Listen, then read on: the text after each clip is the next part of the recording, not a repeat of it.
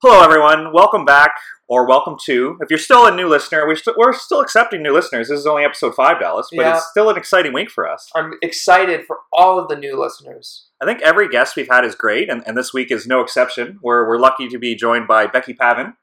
Becky is one of the few athletes who's been a member of our indoor national team.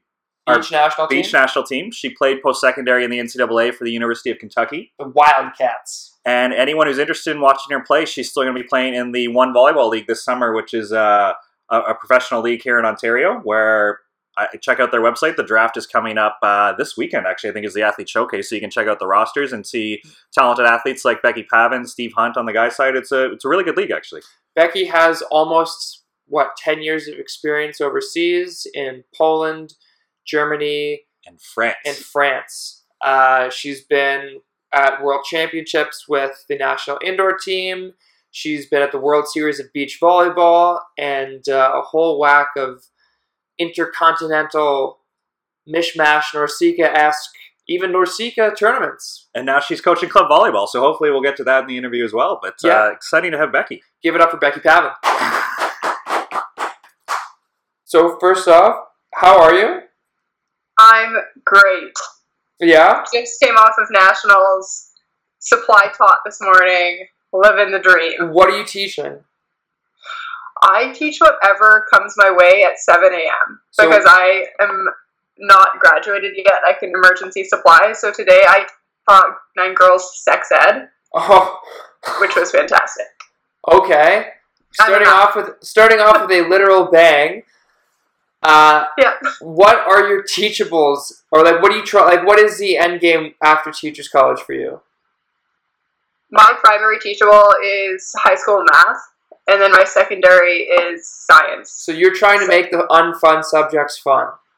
Yes, I am such a nerd. I'm making math puzzles and stuff for kids to solve, and I'm like, they're gonna love it, and then they hate it. They hate But it. that's okay. That's great.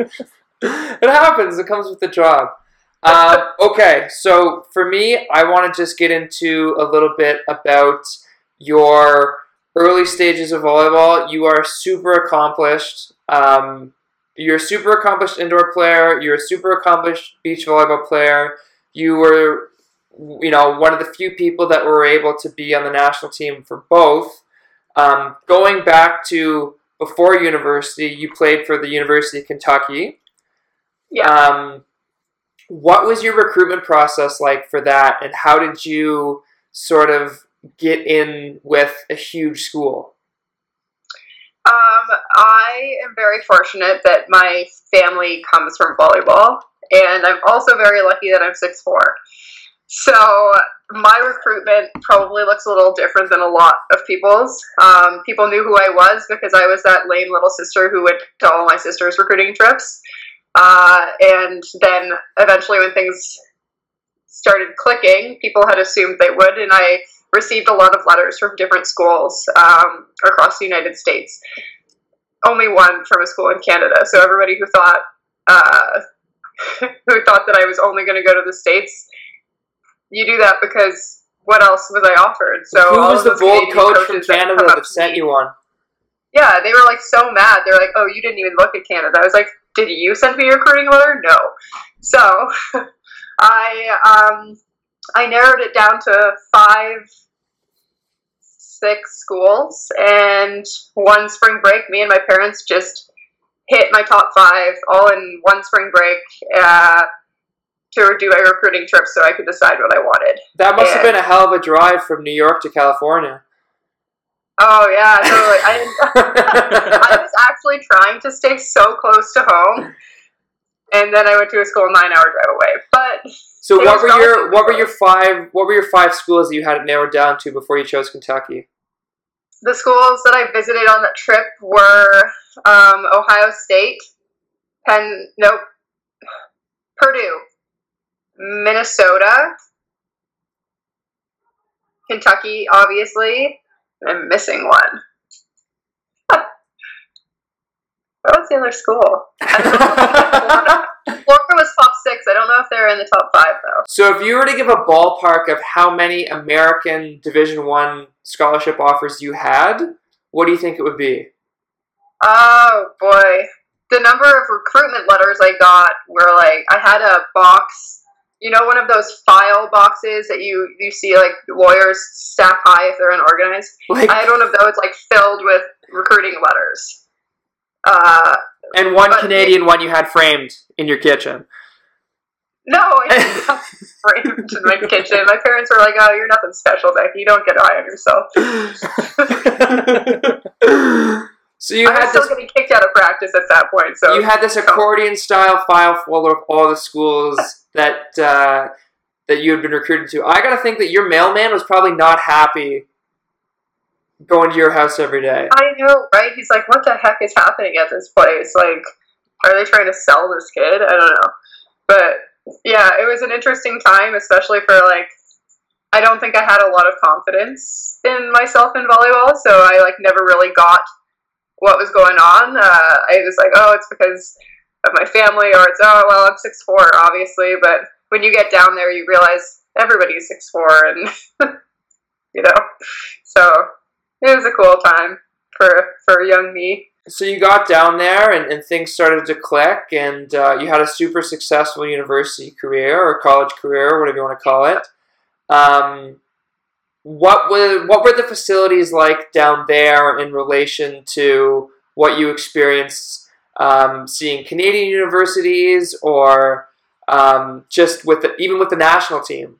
How does the sort of the amenities of the Division I school compare to the treatment that you received everywhere else? It's like, so when you go to one of the top Division I athletics schools, like Kentucky was at the time one of 5 self-supporting athletics programs, which means it didn't take any money from the actual university. All of its money it made on its own.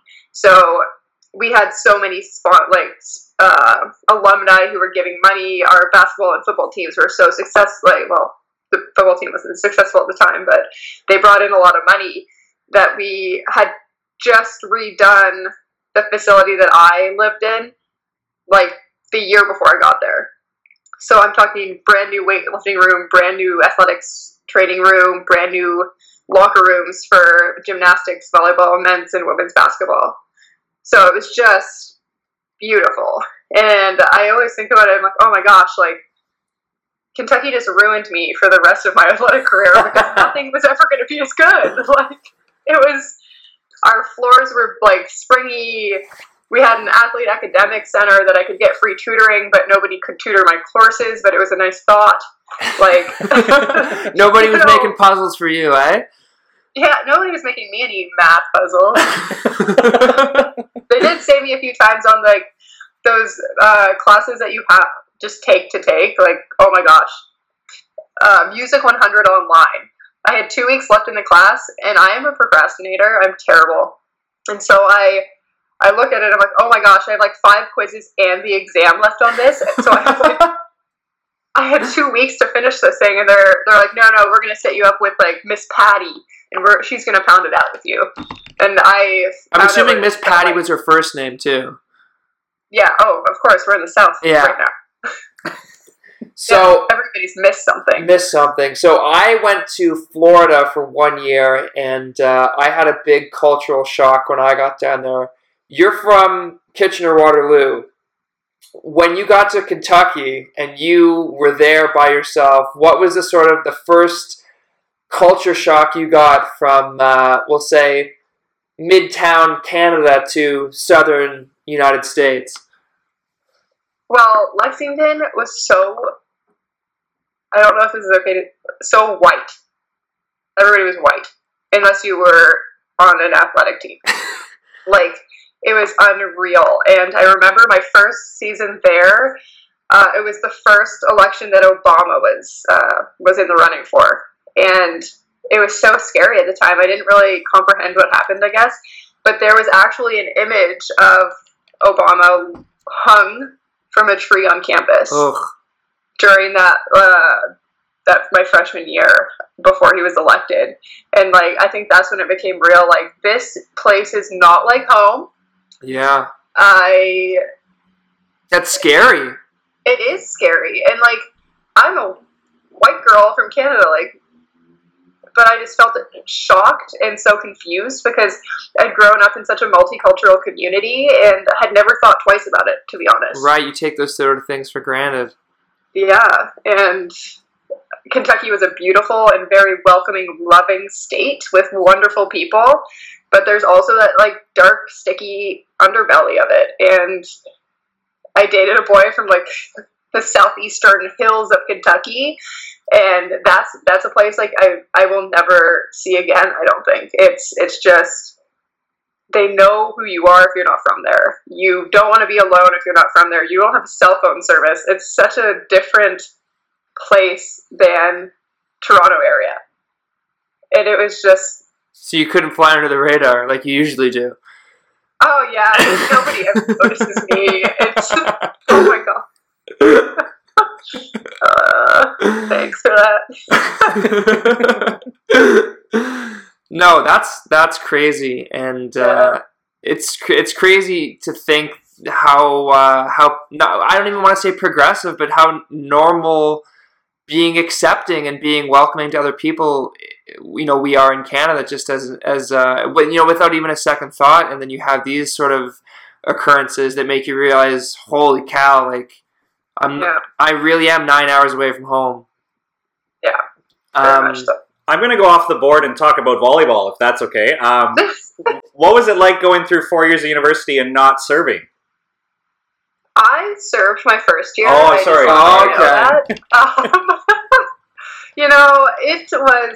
It's so interesting because it goes through your mind as an athlete. They never tell you why, right? It's like, we're doing this and this is like, you're just doing it. And so after my freshman year, I stopped serving. My libero served for me.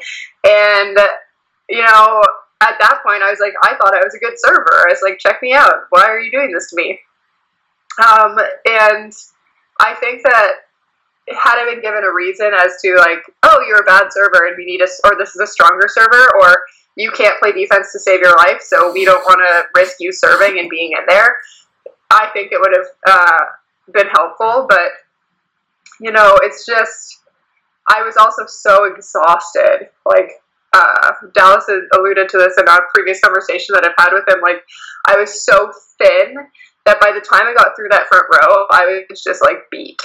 And it was a concern for my athletic staff, and I'm sure that potentially that also played a role in everything. And it was, you do what you need to for the team. And it's not about you and being on for the full time that you can be on. They think that the libero is going to be a better server than you, and she's most definitely a better passer and defender than you.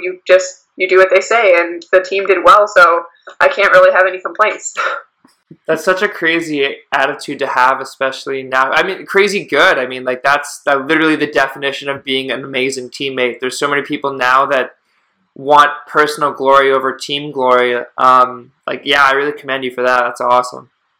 Thanks. I feel like I've spent so much of my athletic career kind of flying under the radar of everything that, you can't get a big head, and my father would probably not allow that to happen anyways, because there's no room for an ego other than his, so. Take a back seat.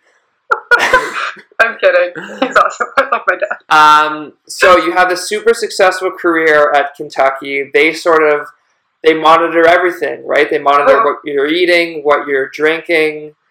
I went through such an ordeal because I was so thin, and they didn't like that. And they started monitoring my calories. They were like, you need to eat 5,000 calories a day. They were like, you need to add butter to everything. I was like, what world am I living in right now? Like, why don't you go talk to my teammate who's eating a bag of chips for lunch? Like, you better butter up that bacon, Becky. Why can't we all get along? And I started near the end. I was like, man, this sucks. I have to go see some specialist every Monday of my senior season. Can I please have some ice cream after dinner because I need the calories? Or like, oh, we're not allowed cream sauces. Are you sure that I can't have their cream sauce because you want me to eat the calories? So, I mean, you had to end up having a good sense of humor about it. And I had like some pretty bad mental health near the end because it plays a toll on a young woman's mind when somebody's telling you that your body isn't what they need it to be. Right. And you just can't figure out why, because you've always been a stork, and why does it matter now that I'm skinny when I always have been? Right. So you transition out of the NCAA and you start going overseas. How was the recruitment process different from being on a professional club than it was for you when you just talked about getting onto a university team? Was it the same sort of process? Did they approach you saying, "Hey, we know how good you are. Here's a contract"? No, I wanted to quit volleyball after university. And then my parents kind of were like, "Really? Are you sure you're not going to go for the national team?" And so my first year with the national team, I actually fell in love with volleyball again, and I decided so late that I was going to pursue professional sport. And, as a middle, when I first started playing pro, I was playing middle, and there's a million of you. There's so many middles. All you have to do is block and attack, because you're not the one scoring points in the international game, so you're not a priority. So I reached out to an agent and gave them some video for my summer with the Team Canada, and basically just waited. And you just sit there waiting, and then one day you get a call, and like 2 days later you're on a flight to a new country where you don't know anybody. You don't know the language, you don't know. No. And I'm like standing in this airport in Berlin where my first contract was, just looking around for this American agent who I'd never seen, didn't know what he looked like had no idea what I was looking for, and I'm a 22-year-old, innocent, lost, and suddenly this guy comes up and speaks English to me, and I'm like, oh, this must be you. You get in the car and you hope for the best. It wasn't, so it's fine. Oh my god, that sounds awful. He was one of, honestly, he became one of my best friends, and I was like, he could have sent me a picture before so I knew what I was looking like. He's a black guy too. You would have stood out in Berlin airport. You could have told me. No, Becky, I will find you. Well, they knew what I looked like, but what if I was being taken? Oh, I could God. have been taken. So what was it about joining the national team in the summer that made you fall back in love with volleyball? I think that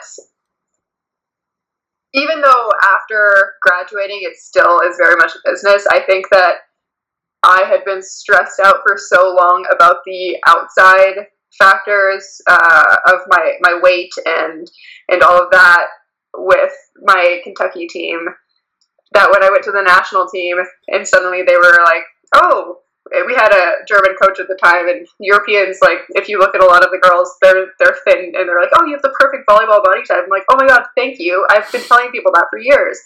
And then I think that taking school out of the equation, I graduated, I had the degree, I didn't have to worry about not having my degree anymore, was just a weight off of my shoulders. I don't think I realized at the time how much school weighed on me, because I wasn't necessarily diligent, but I expected myself to be getting good grades. And then, volleyball became all I needed to do, and it was like, oh, this is fun. So, TJ was on our last episode talking to us about sort of the rigors and the daily routine of the FTC for the men in Gatineau. What was that like for you, and how was the training process with Team Canada? It was out in Winnipeg when you were there, right? Beautiful Winnipeg. Beautiful, yeah. Las Vegas. Yeah, it's. I never experienced an FTC. I never spent a winter there, thankfully, because it would have been freezing. But you go into having your practices twice a day. I was in that first acceptance after the quad ended. So the Olympic quad ended, and they kept their base girls and a bunch of young new blood. And so I was there with 30-something girls all summer. And you were just hoping to be one of the 12 or 14 that got to go to Pan Am Cup in, I believe it was Juarez, Mexico. Beautiful destination. And so I think that I was around people who were like me again, where in university, I loved my teammates. They were great, but I feel like I always felt like I was different than a lot of them, or I don't know, just I felt because I was Canadian and everybody knew it, and it wasn't a problem, and everybody accepted me and we were friends, but being with a group of young women playing for your country is a very different motivation than fighting for a spot on a university team that you all happened to be recruited to Right. and accepted. That's very true. How many Canadian stereotypes did you have to dispel when you were at Kentucky? Or what was the best one? What was the best question that somebody asked you when you were down there? There are just so many. It's just like the classic. So, are you from the province of Toronto? That's not a province. Do you live in igloos? No, we have summer. I laugh at it, but I'm sorry. Canadians can be just as ignorant about some of the states. Because I've listened to fellow Canadian teammates not know what state Chicago is in, or thinking that Chicago was a state. So, as much as we like to laugh at the Americans for not knowing, we don't know much about them either. So yeah, not many people know Chicago, California. You're right. Nobody will believe that. It's Chicago, Illinois. Don't let him fool you. No. So we'll go back to your time overseas. You were in Germany, Poland.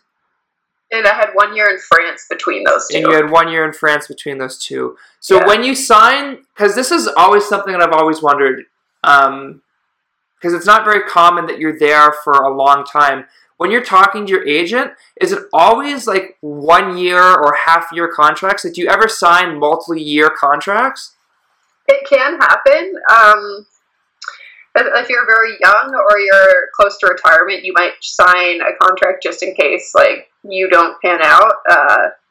But as we all know, that doesn't end up helping you anyway sometimes. They just decide not to pay you. But I also didn't want to end up in a spot and not be able to leave. I think all except for one club offered me for the season after I finished. So I always had that option anyways. And if you sign for multi-year, then you can't really ask for a raise, because why are they going to give you more money when they already have you locked down for the amount that you're in? Like, you don't have any room for growth. So I decided for 1 year contracts. I wouldn't change it for the world. I saw a lot of different cities and met many different people because I didn't stay in one place. And volleyball's not forever, so I think that I gained more life value. Yeah. From not staying. Not a lot of people know that volleyball isn't forever. No, they don't. No, and it's really awesome to see that you're following your passion and you're going to be a teacher, and that's awesome. Yeah, I'm so lucky that I have a community of people through my club here too that I coach in, or my dad created, that have been helping me too. And that's the Predators, the Kitchener-Waterloo Predators. Yeah. I have done like a practicum, for a teaching practicum with one of the parents. Like, everybody, you don't appreciate how much volleyball can affect you outside of sport until you're done and you have that community of people rally around you in a new way. And it's pretty heartwarming, actually. Yeah, that sounds great. Yeah. You talked about getting paid overseas. You hear so many of these nightmare stories of people either getting promised money or underpaid, or what's the payment process? Like, you obviously, I guess if you're overseas, you have to keep getting these different bank accounts in these different countries, or like, and if you don't speak the language, do you have a translator that comes in with you and just sets up a bank account, or? Yeah, that either happens, or you go in, or you call them and say, hey, I speak English, can you make sure you have someone who speaks English there? It's a big pain, but it's just, even getting paid, sometimes they're trying to pay you half in cash, which is super sketchy to get home. Then they're trying to, like, not pay you at the end of season, and they're like, I've had a team tell me, oh, we're going to pay everybody else, but we're not going to pay you. And I was like, wow, that's spiteful, like, thanks. So I've And then they asked you had to come back next year, right? Well, yeah, yeah. You definitely don't go back to that team. But there's so many teams who screw athletes around and don't pay them, and athletes don't know how to pursue it because they don't have agents who are being helpful or they're not connected well. And it's really unfortunate. But so a lot of athletes that I know have gone to court for it, including myself. But it's, what are you playing for in the long run, right? Like, are you playing for the money? Are you playing for the experience? Are you playing to play? And you kind of have to make that decision when you decide what league you want to play in, and is it going to be worth it if you don't get paid? Yeah. That's wild. So did they pay you in cash? Like, how do you go about doing that? I've had some teams who paid me partially cash and partially bank account, and I wasn't allowed to deposit it in the bank account because then it would be flagged. And but that was a long time ago. That was like one of my first contracts because it's like a small club. They don't want to pay the taxes on it. Now, do you have to pay the taxes internationally as well? The taxes on my contracts for the country I was playing in were paid by the club. Okay. But let's not get into it's that. all, yeah. It's invigorating finance, isn't it, Josh? Very much so, yes. Yes. Becky, maybe you could share what it was like playing in a volleyball-obsessed country like Poland, and especially being a foreigner on the right side. What was that experience like? Oh my god. Poland is honestly one of my favorite places in the world. Like, part of it comes from playing.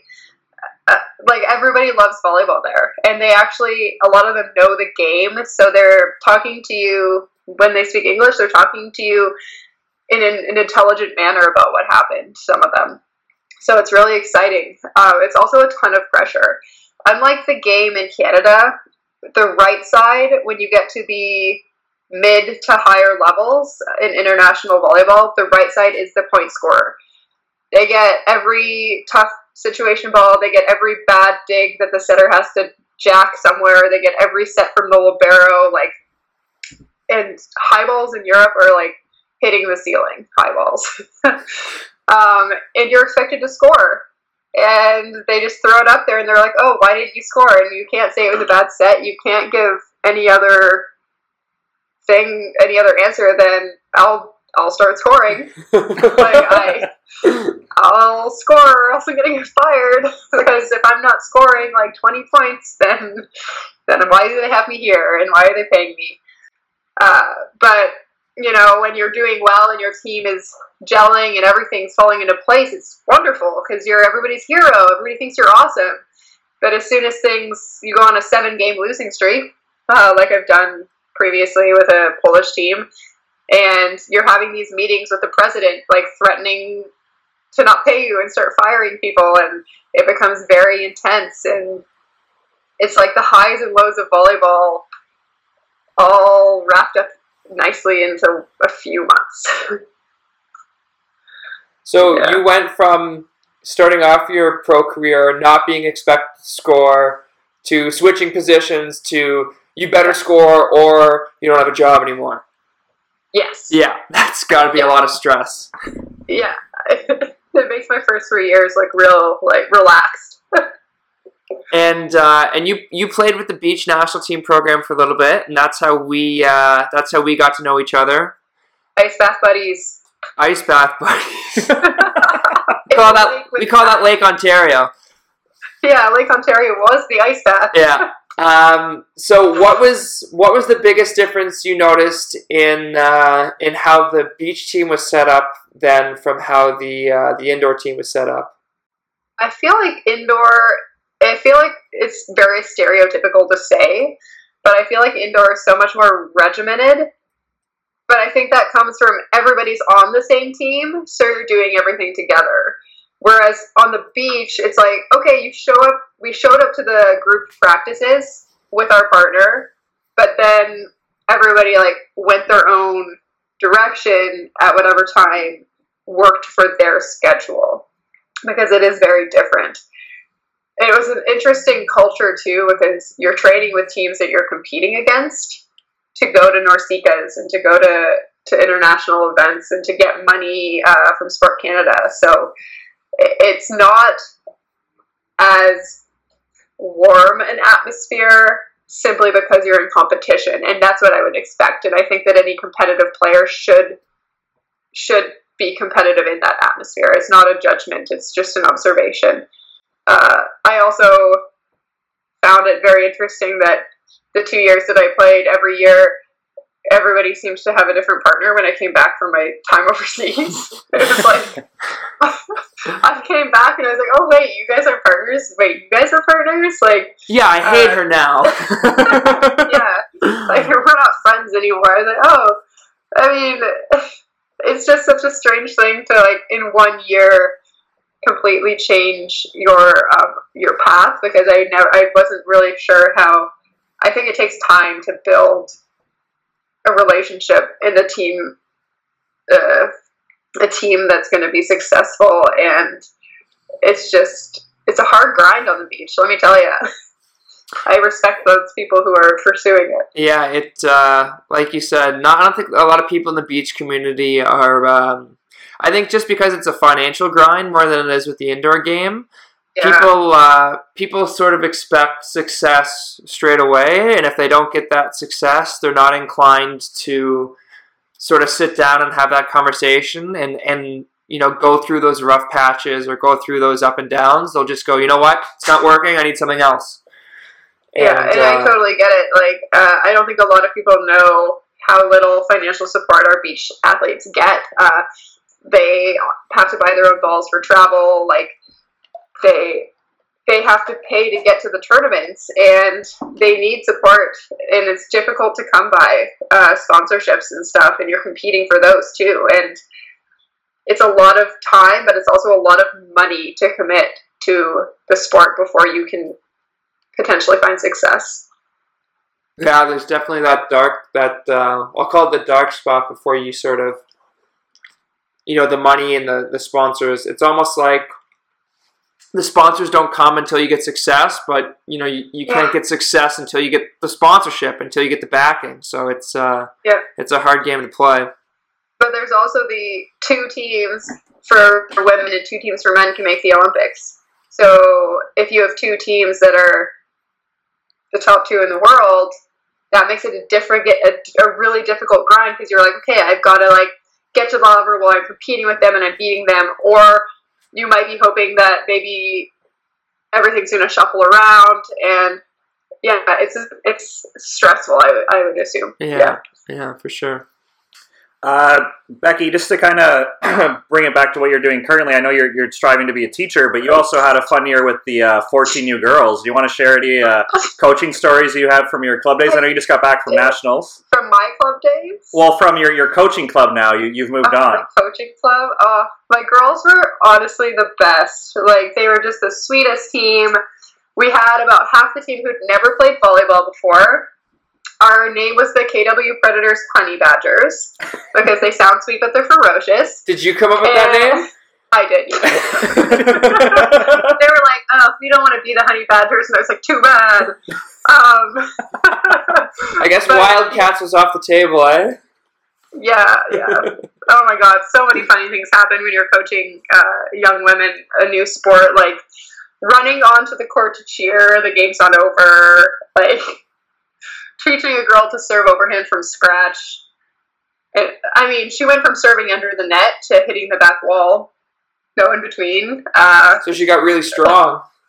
Yeah, oh my gosh. It's just such an interesting atmosphere.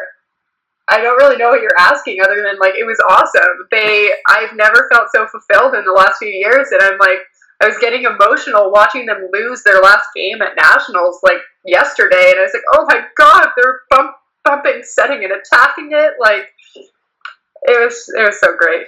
It's funny you say that, because I'm coaching the same age group now too. I did, and it's just crazy what happens to the kids too, because you'll go on Christmas break and you'll leave for 2 weeks, and then someone will come back a 1.5 feet taller. Oh yeah. And I have some girls who are ostriches right now. Yeah, They're so awesome. you have your backcourt defensive specialist that all of a sudden is a middle now because she's 14, she's 6 feet, and she was 5'2" yesterday. Yeah, it's so funny. I'm a big believer that, you know, the sport has given me a lot. Like, I've met friends, my family's in the sport. It gave me my education. It's still like partially giving me my education, and I've seen the world. I've represented my country. I feel like it's my responsibility to give that to the next generation of athletes. I think it's easy to say that we're busy and you know, not give the 6 hours a week plus that you are asked to as a club coach these days. But I would never want to return to Ontario and not give athletes the opportunity to play that I was given. That's awesome. That's a great. That's one of the best mentalities I think I've ever heard. Those girls are lucky to have you. Well, I don't kick them out like my dad used to kick me out, so they are lucky. There's no 14-year-olds punting balls in practice, is there? Oh my god.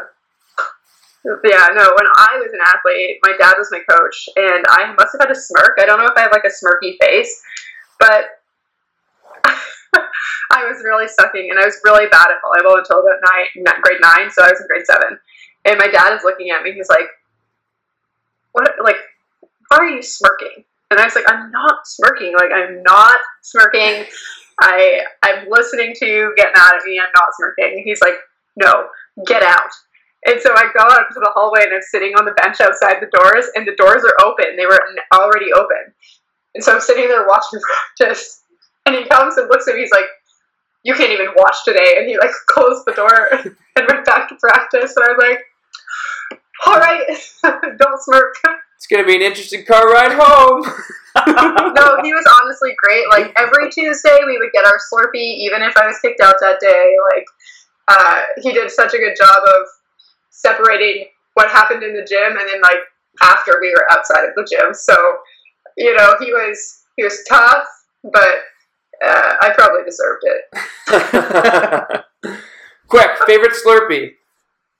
Coke. Oh, the classic. This is why we're such good friends. I knew I picked a good ice bath buddy. Are you a Coke Slurpee drinker? But like, people want to mix. People want to throw everything in. No, straight Coca-Cola Slurpee. That's all you need. That's pure. all you need. Totally. You know what? So many problems would be fixed over Tuesday Slurpees. I think we need to have all conflicts resolved at 7-Eleven. That's why me and my dad still love each other. Hey. To this day, if I go help his practice, we'll get a Slurpee after. I'm 29. All right, Dad, we need to hash it out. You want the medium or the large? Depends on how terrible it was. Yeah. No, that's awesome. No, that was great. I think you know, you've accomplished so much, and it's so great to hear that not only are you giving back, but you have the willingness to give back. And you know, you said it yourself. You feel like it's your duty, and I think that's great. I think we need more people like you in the culture, and it's so awesome that you're building these bridges with people and with your network rather than sort of putting up a wall and keeping your distance. I know a lot of people come out of the sport a little jaded, and it's really great to hear that you're so welcoming and you want to cast such a wide net with what you've learned. Oh, thanks. I was really happy to talk to you guys today. I feel like it was so quick, but maybe another time we'll get into some fun stories another day. But thank you so much for having me. It was a blast. Yeah, thanks for coming on. You'll have to listen to this one, hopefully. I will. No, if you send me like a link or something, I'll put it on. I deleted my old Instagram, but I started a new one, so I'll put it up there. Maybe I'll put it on the Friends one too. Does your cat have Instagram? Can we follow your cat? He does. Okay. Quickly for our listeners, can you plug your cat's Instagram? Carry the cat. Okay. He's got 40,000 followers. Oh, that's great. Okay. Thanks, Becky. Thanks, guys. Thanks, Becky. Yeah, we'll see you soon. Bye. Friends of the show, this is Passing Dime's first pledge drive. We're not asking you to tell a phone. We're asking you to tell a friend. We got to spread the message about what Passing Dimes is all about. What do you like? We know what you like. You like podcasts. You like volleyball. You like friendship. Guess what? That's Passing Dimes. If you like what you've heard today and you like other episodes, be sure to subscribe to us on Podbeam, Apple Play, wherever you get your podcasts, and be sure to click our link to our Instagram page to check out snippets from the show and subscribe on Podbeam. Be sure to give us a FIB 5-star major review thing. 5 stars. 5 stars. 5-star major. Thanks again for Becky Pavenby on the show. That was awesome. I've always found that Becky is, she's really intense on the court, and you're always kind of like, oh wow, like she's really fiery. But you talk to her for 5 seconds off the court. Great personality, hilarious, loves volleyball, loves people. I'm so glad that we could get her on the show. Yeah, me too. I'm actually super interested to see what that cat Instagram has to offer. Maybe if we're lucky, the cat will post about our show so we can get more followers for ours. I can't wait for episode 6 to have the cat on the podcast. All right, moving on in the wild world of volleyball, the World Championship list was released today by the FIVB, so we found out basically the top 45 teams per gender. The 3 wildcards haven't been announced yet on the day we're recording, but exciting news for Canada. We got 5 teams going to World Championships between the men and women, so that is fantastic. That is awesome. We have Grant O'Gorman and Ben Saxton earning the Norsika berth for Canada for the men, and Sam Schachter, Sam Pedlow earning the top 23 world ranking berth as well. On the women's side, we have Megan and Nicole McNamara earning the Norsika bid for Canada, and then Melissa Umani-Paredes and Sarah Pavin, as well as Brandy Wilkerson and Heather Bainsley earning the top 23 spot with their world ranking. And I think people always wonder, like at least when I speak to them and talk about the Canadian beach national team, very few people know how successful we are. So we have 5 teams going.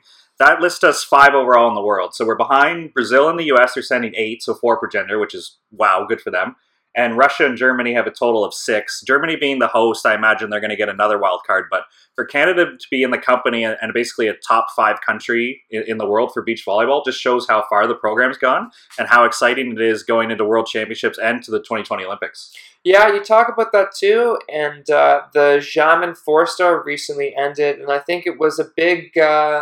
I think it's a big sort of mark with the program where everybody comes back a little disappointed that we didn't earn a medal. And you realize how difficult it is to win a medal, but you also realize how good the teams are when they come back and everyone's like, oh, we didn't do well.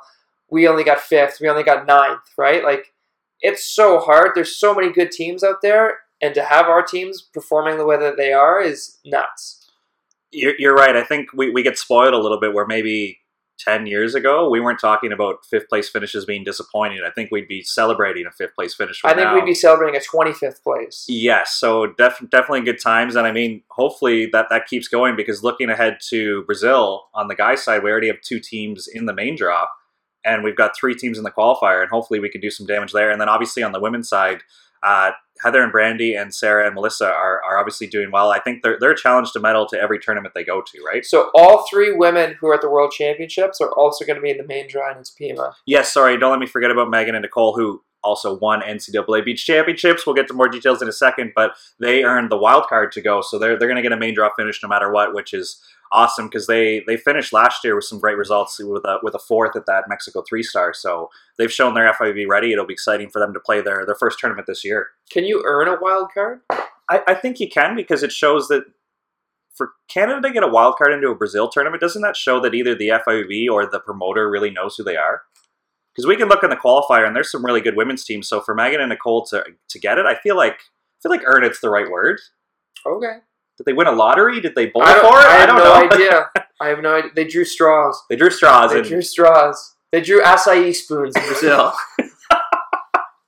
Either way, they're going, so that's another main draw team. And I think when we're talking 4-stars this time of year, it's so competitive because Heather and Brandy and Sarah Melissa just played their first tournament of the year. It's been such a delay with Fort Lauderdale being canceled and Texas being canceled. So many people in and out of the Hague because the plans to go to Texas and Los Angeles and Florida were all there once they kind of all got canceled after the event, right? Yeah. So teams are on the hook of their schedule planning to decide. So it feels like the season started, everybody's going, and we still have our next gen teams going. So it's definitely an exciting time to be a beach volleyball fan. On another note too, Pan Am Watch. We're going down to the wire. I think the deadline is coming up soon.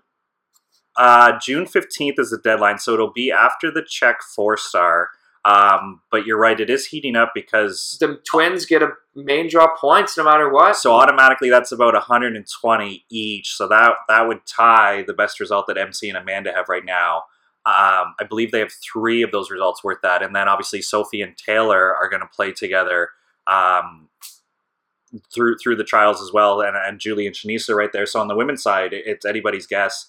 On the guys' side, Mike and Aaron are still in the driver's seat, but Sergey and Cam are going to the 4-star in Brazil to try to qualify, as are Jake and Will. Yeah. So it's anybody's guess on the guys' side as well. So no matter what, Canada is sending a good team to the Pan Am Games. Yeah, it's going to be great to watch. And I think people don't realize how big those qualifier matches are because the point distribution of a 4 and a 5-star between the first round of qualifying and the second round of qualifying are about 100 points. Wow. So yeah, it shows the difference that even just winning one round in the qualifier could be the boost that one team needs over the other for the Pan Am Watch. I played this event last year in Itapema, and I was fortunate enough to get to the second round of the qualifier. And I think our team earned 160 points for the second round qualification loss, as opposed to the team 50 points it was for losing the first round. And I mean, for full journalistic integrity, we're a real show now, so we have to talk about this. We already admitted with Megan and Nicole, we don't know how wild cards are awarded, but how does Alisson not have a wild card into a Brazil 4-star? You know what? Winning an Olympic gold medal just isn't good enough anymore. You have to win, 3, 4, 7? Who knows? 7. You need 7 gold medals before we'll give you a wild card. You know what? I heard Red Bull's on the outs with Brazil. I heard Monster Energy Drink is in, and Monster Energy Drink wants nothing to do with Red Bull anymore. I am shocked. They win the Malaysia 3-star. Obviously, the cutoff date for the Brazil was before then. But how is Alisson on the reserve list for a tournament in his own country? And they earned the World Championship bid too. Fired up, Dal. Fired up. Things are heating up here at the Pass and Dimes studio. I guess we'll move on to happier news. The U21 Canadian roster was announced. And friend of the show, Thomas Sora, made the squad. This is really exciting. I think they're at a tournament in Peru. There's a little bit of a backstory where the U.S. needs to do really well. They haven't qualified for Worlds yet, and I don't think a lot of people know that. Where Canada has qualified, this is just a continental tournament, but the States are gunning for it. As we're recording this, Canada's already beat Peru. We're in a pretty good pool. We're in a place to do some damage, but awesome job by the young guys already. I think it shows that Canada is competitive at all ages, whether it's beach or indoor. We mentioned Thomas Sora, but Eisler's there. He's going to go to Trinity Western next year. There's some solid guys here. Alexander from the FTC is there. He'll be at Princeton next year. Xander Kaczynski, Isaac Nesbitt, from Ottawa Mavericks, friend of the show. There's a lot of Ontario guys here. If we're ever going to leave Ontario, I feel like we need to shout out some other players, but, Shout out to my boy, Landon Curry. Landon, you and I go way back. I did give a shout out to Elser, so I feel like that's another Calgary hookup. Maybe the Razors listening out there in Alberta and could confirm. The Red Razor. The Red Razor, excuse me. You know what, Josh? I look at this list, and I see a lot of names that I'm not familiar with, but that's okay. You know what? Shout out to my boy Alex Merkel. I'm going to butcher that name. St. Catharines, Ontario. I love that Niagara region. Well, what's interesting about Alexander is he's graduated high school, but he chose to go to the FTC before going to university. He makes the U21 team, so it shows that he did improve over the winter in Gatineau. It just kind of shows that was a professional decision for him to go train with professionals at the FTC, and then he'll go to the NCAA next year. So that's interesting that high school students are now going to FTC before, because it used to be something you did after if you didn't get a pro contract, right? So not even if you didn't get a pro contract. It was cutthroat to get onto the FTC. Right. I think before the big clubs started coming here, guys that's their livelihood, right? That's how you make a living. But Shout out Southwestern Ontario. Love that. Love to see a good St. Kitts boy make the national team. And Alexander played for the KW Preds, which ties us back into Becky Pavin. Bam, we just went full cycle. Shout out Becky Pavin. So you can keep an eye on U21 on the NORCECA website, or Volleyball Canada's got some great updates. We're definitely keen to see how that tournament plays out. One, not only to see how well Canada does, but I'm interested to see if the U.S. misses a major tournament on the indoor side. Fascinating. Fascinating. Let's keep it moving. Are you ready? Let's keep this gravy train rolling. I don't know if you had a chance to watch because you're so busy, Dal, but the NCAA Beach Volleyball Championships were on, and they did great coverage. The dual system at a venue that has 5 courts like Alabama did makes it like super interesting to watch, because you might be dominating your game, but I'm down on my side, and then like what's going on in court 3, like you have to take care of business on your court, but as a coach, I'm sure you're just like kind of head on a swivel checking out the other courts because it's the first school to win 3 out of 5. You know what? Here it comes. Here's my unpopular opinion of the day. First off, shout out Megan and Nicole, 2-time national champions. Back to back. Incredible. That is such an amazing accomplishment. Shout out Alex Paletto, national finalist. Those are 2 huge accomplishments from 3 different Canadians. However, talked about this last time on the podcast. I hate this dual system. You want to know why?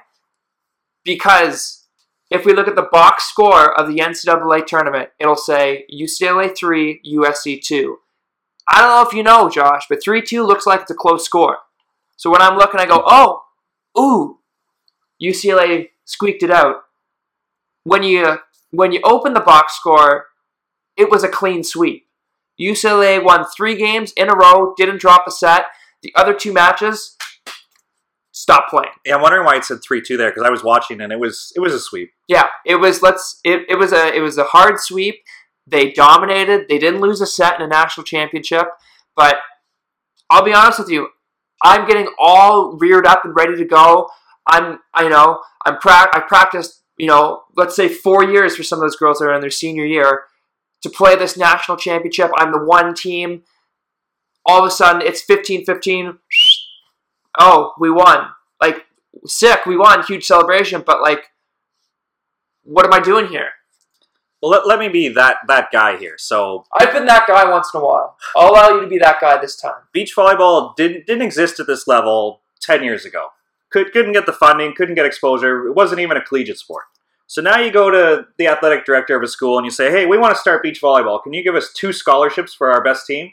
Well, you know what? I'll do you better, Dal. We're going to give 14 girls a scholarship. That we're going to have a team, and we're going to go team by team. And that's going to make sense for travel. That's going to make sense for facilities. That's going to make sense for everything. Where if we go team system, I think schools are more willing to invest in this, hire a full-time coach, where if you treat it like that individual sport, and I know you're going to bring up track and field. I know you're going to bring up the track and field with the individuals within teams. But I think this changed the game for beach volleyball, where Becky talked about this in our interview. We have the teams within teams, and teams are secretly competing against each other. That gets rid of all of this stuff where we're all pulling in the same direction. It's all competitive.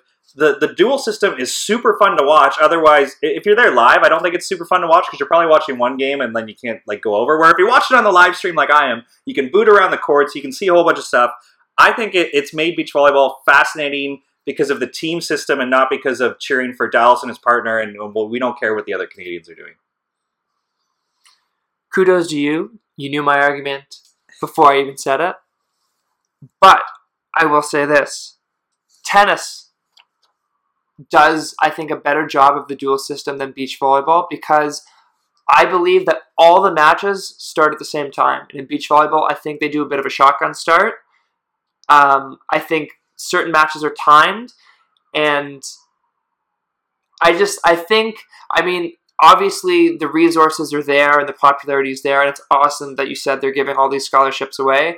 But I think it's going to take another maybe 5, 8, 10 years for them to really iron out all the details to make it into what it is. Because, like you said, ESPN had great coverage of it. But let's compare it to the NCAA tournament for women's volleyball. Not the same crowd.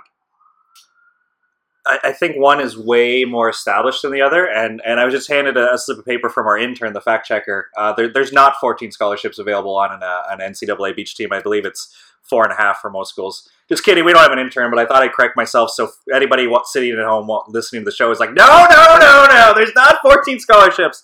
I don't want to hear about it on our Instagram. I'm just saying it provided more opportunities for a team base, and I think when you look at the NCAA sports structure, they want team-based people. I don't think they were interested in adding a mini team that had maybe 6 athletes on it and hire a full-time coach. I don't think the support system would have been as available to a smaller team as say 5 teams of 2, and I believe there's red shirts. So I'm going to pop off and say there's probably 14 girls on a squad. So therefore, you can justify building a facility, hiring coaches, paying for travel. I'm going to have to ask summer intern Jeff to fact check you on the average size of a beach volleyball roster. No, but I know that I play the devil's advocate a little bit sometimes here. It is very good that they're doing this right now, but I would like to see all matches mean something, which, it's... Or we completely revamp the FIVB, and that's an even bigger can of worms that I just opened. Wouldn't it be cool to do one event, this structure, where like the Davis Cup in tennis? Where I think maybe you shorten it to 4, because I think there's competitive teams, like obviously Norway is probably the best men's team in the world, but I don't think they have 5 Norway teams that can compete, but they probably have 3 that are very good. So maybe you go 3 or 4 teams and you go dual style. I know 4 doesn't really... Maybe it's got to be 3 and you win 2 out of 3. I don't know. 5. You go 5 and they have to find somebody's little brother to be on the 5th team. I don't know. There's got to be somebody who There's got to be some mole out there in Norway that we don't know about. Exactly.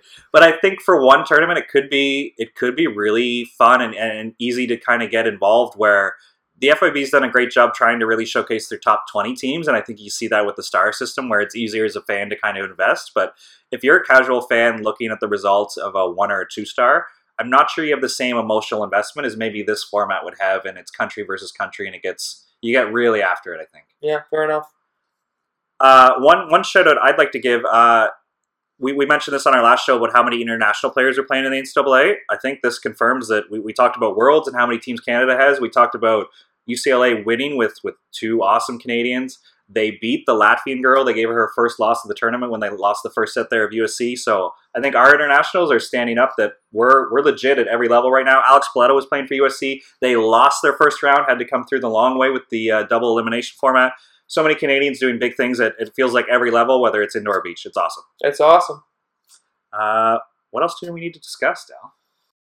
Well, congratulations to Long Beach on taking it down and the NCAA men's finals that just happened this past weekend. Name me one player that isn't Canadian. TJ DeFalco, Long Beach. He's already on the U.S. indoor national team. Shout out to the friend of the show, Jake McNeil, beating him at a NORCECA. Really? Yeah. TJ DeFalco played beach? He played in that Youth Olympic Games qualifier. That's who Andrew and Jake beat in the final. No way. Yeah. Well, now he's probably the best collegiate player in the United States. He might even be North America. He's already on the indoor national team for the States, who will be going to, defend their bronze medal at the next Olympic Games. Like, the guy can play, but Jake McNeil's got a win over him. Yeah, Jake McNeil has beaten him. He's undefeated. Never lost. Big shout out to Club Volleyball right now. The Canadian national tournament is happening this coming week in Toronto. I will be there Wednesday, Thursday, Friday, Saturday. And you might even catch me there Sunday. But it's going to be an awesome event. Everyone who's out there listening to us, feel free to come up to me and talk to me about what we're doing here. Ask me a question. Tell me what you like. Delicately tell me what you don't like. And no, it'll be great. Super exciting. We have some awesome guests coming on shortly. And we're going to keep it a little close to the chest. But... Some high-level players and some great stories are going to come at your way pretty soon. Same offer for me. I'll be there on Sunday, Monday, Tuesday, definitely coaching, but I'll probably stop by Saturday. Maybe we'll be in the same place at the same time. Maybe people will catch us together. If anyone asks for a photo because we're the passing down guys, I might lose it in, happiness. I might be a little nervous. We do have faces for podcasts, so... We'll see. And congratulations to the 14Us. I believe the Ottawa, I think when they're at 14U, they go east-west. So that would have been the East Championships have already passed by the time we're recording this. So congratulations on a great season for everybody. Honey Badgers. Great name. Yeah. They're sweet, but they're ferocious. The Honey Badgers. Yeah, it fits. Totally fits. Totally fits. It's clever. All right, that's it for another episode of Passing Times. Thanks for listening, and be sure to check us out on Google Play, Apple Podcast, and Spotify. Just kidding. We're not on Spotify, but Podbean. Podbean. And follow us on Instagram and Facebook. Passing Times.